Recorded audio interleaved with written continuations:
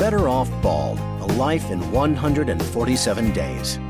A serialized non-fiction podcast that chronicles the story of 15-year-old Adrienne Wilson's 147-day battle with primary liver cancer. As she lay dying, Adrienne taught others, including her older sister Andrea, who raised her, how to live. Welcome back to Better Off Bald, A Life in 147 Days. I am your host and storyteller, Andrea Wilson Woods. Whether you're watching the video or listening to the podcast, I really appreciate you tuning in. And this is the first episode that I have filmed since the video series and podcast series has gone live. So if you're one of my very first viewers and or listeners, thank you so much, and thank you for sharing, and it's meant so much to me to see those podcast downloads and subscribes, and I'm just thrilled. Thank you. So let's get started.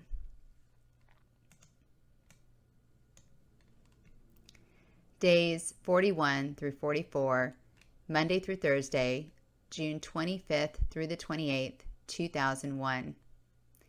3 smiley faces, i.e. bowel movements. Every fucking moment after this cancer is dead, I am going to be alive. I'm going to every fucking weekend show I can afford. I'm going to theme parks and swimming pools, taking hiking trips and camping adventures. I'm going to mingle with club goers. I'm going to be friends with Mr. Navarro, and Jane will play a private show in my living room. I will be reborn. I will fight this, pills and all, and it will not kill me. I will be drop dead gorgeous, even if I don't have hair. I will help people who have to go through this. I will be amazing and impossible to avoid. All of this shit is temporary. Pain is not real. Cancer does not survive in me. Adrienne's journal entry dated June 28th, 2001. Adrienne's blood counts recover quickly, but the numbers are not as high as before. In 3 days, the Neupogen does its job, shooting her WBC and ANC through the roof. However, her hemoglobin remains low. What did the nurse say in our parent orientation class? If the hemoglobin is 9 or below, or in that range, I realize Adrienne will need a blood transfusion soon. I decide not to ask the doctors about it. The less time Adrienne spends at the hospital, the better. I receive an unexpected phone call. A producer I know from a previous job is working on a new version of the game show Card Sharks. She offers me a spot as a contestant. I agree to do it because the grand prize is cash, up to $50,000. The numbers dance in my head as I think of all the possibilities. Fly to another country to get Adrienne different drugs. Travel to Ireland so Adrienne can see real sheep. Hire Dave Navarro to jam with Adrienne at our house. Maybe even find a cure. With Jared watching Adrienne, I leave early in the morning to go to the studio. The production assistant, PA, shows us old episodes of Card Sharks and gives us a tour of the set. Then we wait. I brought one of my many cancer books to read. Someone asked about the book. I tell him about Adrienne. What's the prognosis, he asks. My lower lip trembles. Why do people ask that question? If the prognosis were good, I would have told you already. Not great, I say as I turn back into my book. By lunchtime, we have not taped a single episode. The PA apologizes. First day, she says, some technical difficulties. By 2 o'clock, 2 people from our small group are selected to be contestants in the first taping. We watch on a monitor. Similar to the card game War I played as a kid, Card Sharks is mostly luck mixed with a little strategy. Is the next card going to be higher or lower? Asked the host. The audience screams, higher! Winning this game will be the easiest thing I've done all week. All I have to do is count the cards. I'm more competitive than anyone I know. Mother stopped playing card games with me because she said, "You play too much like your father. Out for blood." Isn't that the point? To win? At a holiday party a few years ago, my team demolished the other team in what was supposed to be a friendly game of Taboo. Jumping up and down, I taunted the losers. "We killed you guys. Killed." No one in that group ever played Taboo with me again. The next 2 people are called in for the second taping. I watched the clock. Past 3. We're running out of time. We were supposed to be done by 4. At a quarter till, the PA rushes in. "I'm sorry, guys. We're out of time." You've got to be kidding me. Out of time, I say? I spend the entire day away from my sick child, and all you can say is we're out of time? The PA looks contrite. "Oh, you can definitely come back for the next taping on another day. Don't worry, you'll be on the show." You think I would come back and waste another day waiting to be on this show? Forget it. Fuck you for wasting my time. My shoes slap against the thin carpet as I stomp down the stairs. I know it's not the PA's fault. She doesn't understand. All I can give Adrian is my time. Neglect. To give little attention. To leave unattended. The older Adrian got, the less time our mother gave her. By age 6, she ran wild around their neighborhood, playing in the nearby woods, hiding in the gutters, and swimming unattended in the community pool. I taught Adrian how to swim after seeing a special on a news show, maybe it was 60 Minutes. With her diapers soaking up every ounce of water, a 14-month-old Adrian kicked her feet and breathed underwater like the show said she would. Since she was a natural fish, I'm sure our mother never worried about her swimming alone. Mother forgot fish swim fast to get away from predators. Adrian told me about their neighbor, a man named Mark. He approached her in the swimming pool. He was probably friendly at first. When I pushed Adrian to describe him to me, all she said was he wasn't too young or too old. He touched her on more than one occasion, and she knew it wasn't right. Playing unsupervised and having a mother who didn't believe her story, Adrian was perfect bait for the worst type of predator, a pedophile. Adrian didn't tell me about Mark until she came to live with me. She was being stubborn, refusing to take a shower before bedtime. She had practically glued her arms to her side. When my boyfriend Dan innocently helped me pull her shirt over her head, a low, painful sound escaped the back of her throat before Adrian began wailing at the top of her lungs. Bewildered, Dan backed off and left the room. I held a shaking Adrian as she sobbed uncontrollably. When I pressed her about the extreme reaction, the Mark molestation story came pouring out of her. At that moment, I wanted to kill 2 people. First Mark, then our mother.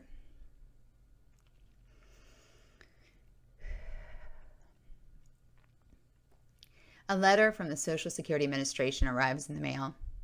Last week, I was approved to be the payee for Adrian's Social Security check, and the first deposit of $672 will hit her savings account on July 1st. Even though the money is legally hers, it doesn't feel real yet. Adrian reads the letter. $672? Wow! We've never had money before. It's your money, kiddo, but you can only spend it on food, clothing, or medical stuff not covered by insurance. We have to keep track of every penny. You mean I can buy new clothes? She smiles. Yeah, you sure can. I smile too. Damn mother. I've sewn the tear in Adrian's favorite black pants at least 2 times because I couldn't afford to buy her a new pair. We shop at thrift stores where Adrian will duck her head if she sees someone from school. Now if Adrian needs something, she can get it with her own money. I should have realized when we got a letter, our mother got one too, telling her the money train has stopped. When the phone rings a few days later, I am unprepared for her nastiness. She doesn't bother to say hello. So you found out, Mother says, snarling the word found. That's all you have to say? I did nothing wrong. I got Adrian's money. I was saving it for her. The hell you were. You stole her money. How does it feel stealing from your own daughter? That's my money, Andra. My money. I did nothing wrong. Then the obscenities begin. Once again, I talk over her, but I doubt she hears my goodbye over her own voice. I hang up. Adrian looks over at me from the chair. Mother? She asks. Yep. Don't worry, sissy. She won't call back. I nod as I grit my teeth. Was it worth it, Mother? I wonder how much our love is worth. Despite feeling nauseated in the morning, on Tuesday, Adrian wants to get out of the house. First, we go to Victoria's Secret, VS, to buy her a new bra. Adrian will finally have a nice, expensive bra that fits her properly. The saleswoman helping us seems to ignore Adrian's almost bald head, pale skin, and hollow eyes. Adrian explains she needs extra room to tuck her central line into her bra. The woman nods as if she hears this request all the time. Adrian walks out swinging the characteristic pink VS bag, which holds her new convertible strapless bra wrapped in pink tissue. We eat lunch at Krabby Bob's, a local seafood restaurant near the Burbank Mall. For the first time, Adrian and I decide to eat crab legs. We both love crab meat, but we've never ordered crab legs before. What are these for? I ask when the waitress hands us plastic bibs. Trust me, you're going to need them, she says. When our food arrives, Adrian giggles. How are we going to eat all this, sissy? The oval-shaped platter is filled with mashed potatoes and steamed mixed vegetables with a side of hush puppies. The crab legs lie on top, begging us to eat them first. Hold on, says our waitress. I'll be right back with your bucket. Adrian grabs a crab leg and stares at it as butter drips down her bib. How do we eat this? She asks me. I have no idea. I look at the tool between our plates. I remember Julia Roberts' character in the movie Pretty Woman when she tries to eat escargot and it goes flying off the table. I look around. The restaurant is almost empty, but I don't want to make a scene. Then the waitress brings the bucket. Look, we've never done this before. Can you show us how to eat crab legs? Oh, sure. The waitress demonstrates how to use the tool to crack open the shell. Some people just suck the meat out, but you can pull it out too, like this. She shows us how the small fork is designed to grab the thin piece of meat. She tells us to toss the shells in the bucket. Adrian dives in, mastering the art of eating crab legs on her first try. Even as we're having fun tackling our lunch, I watch her closely. Adrian has not been in any pain today, but too much food causes heartburn. I push her to eat some vegetables so she will be able to go to the bathroom later. She knows why I'm doing it, but we don't talk about it. Instead, we relish this moment, eating crab legs together for the first time, making a huge mess on the table and ourselves. I ignore the pain in my heart, caused not by food, but a deep feeling. This may be the first and last time. The one and only time. There may be no next time.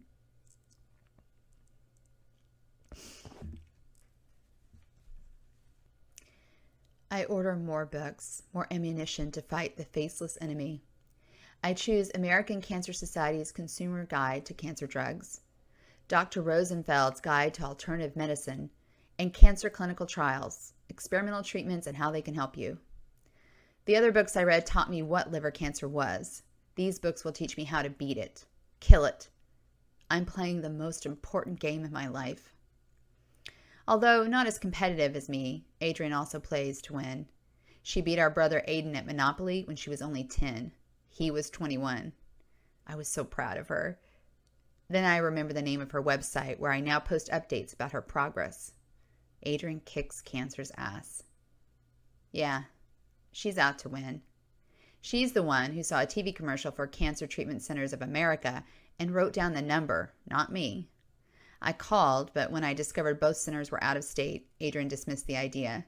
She refuses to be away from her family and friends. We must stay in LA, she said. Adrian won't let cancer win. Fuck you, no change. Diana visits Adrian every week, even though their therapy sessions have ceased. Whether we're at the hospital or at home, Diana makes time for Adrian and me. I tell her about Adrian's low-grade fevers every night this week, while Adrian focuses on our upcoming trip to Arizona. We are leaving on Friday, if the doctor says it's okay. After 18 months of therapy, Diana seems certain Adrian's desire to commit suicide had waned, even if she was still somewhat depressed. I asked Adrian if she still wanted to keep seeing her psycho doctor. Sure, I like Diana. It's nice having someone to talk to. So Diana remains in our lives. I remind Diana about the Christmas tree incident of 1998. Adrian and I had a huge fight. I wanted a particular tree in the lot, a tall, noble fir, perfectly shaped like a cone. Adrian didn't like it, and John didn't care. We finally agreed I would select the tree, but Adrian would decide how to decorate it.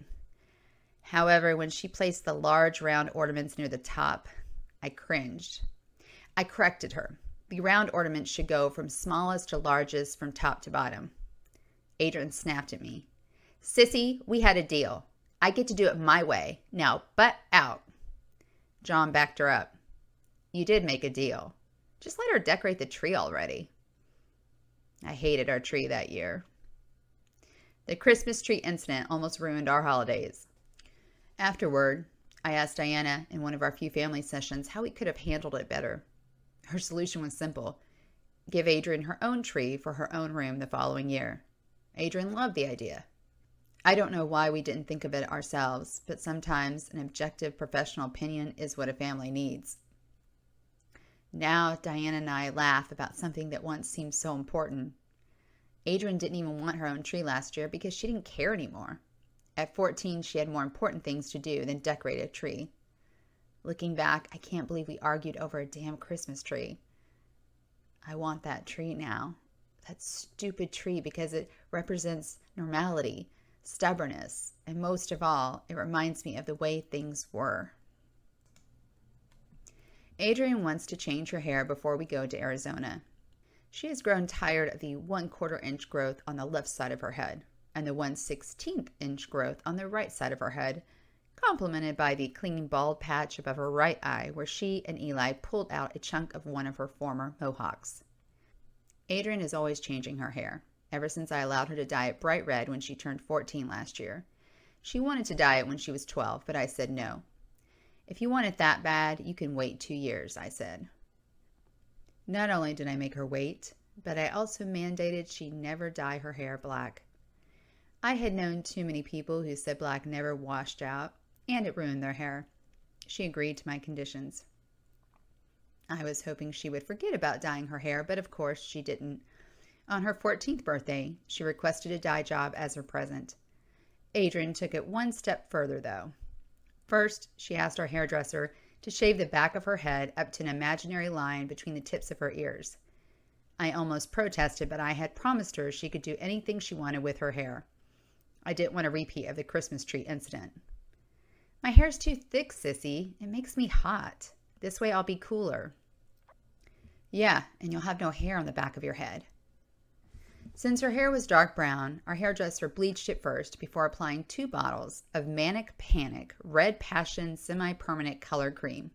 As an added bonus, she blow-dried Adrian's hair and put it in 2 pigtails. Cool! I look like one of the characters from Sailor Moon, her favorite animated show when she was younger. Her enthusiasm brought a smile to my face, even though I knew she would be judged now as a punk kid because of her new goth, fairy-like appearance. If I had told Adrian my opinion, she would have been thrilled. She loves fairies. However, looking like a Japanese anime character, even a warrior whose destiny is to save the world, does not make the best first impression, which matters despite what people say. Let's nair my head, sissy. That's got to get rid of the rest of what's left, says Adrian. Concerned about an allergic reaction, I do a skin test first. I dab a small dollop of Nair on the bald patch, which is about the size of a 50-cent coin. We wait the required 10 minutes before I wipe it off. Nothing. Not even redness. Adrian says, "Let's do it."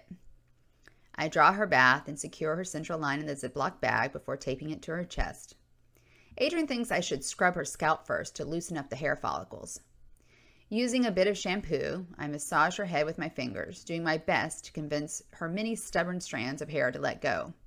They hold on tight, but Adrienne believes Nair will do the trick.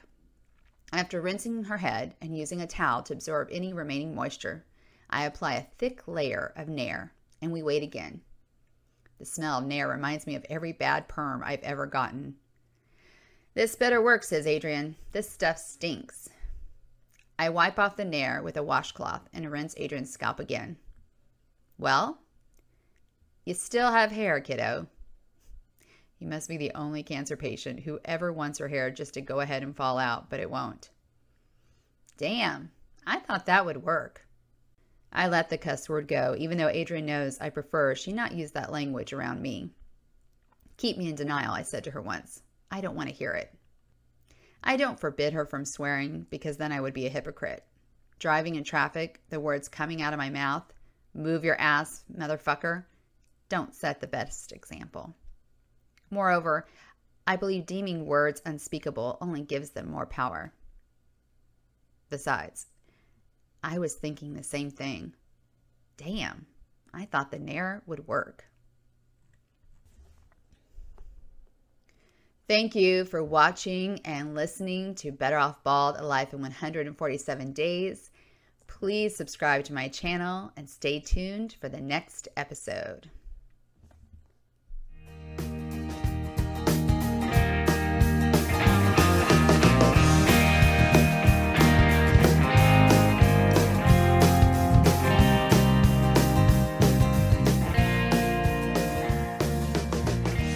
You just heard a chapter from Better Off Bald, A Life in 147 Days, a story told and written by Andrea Wilson Woods. If you enjoyed this episode, subscribe to our podcast, share it with your friends, and leave us a review on iTunes. Thank you for listening.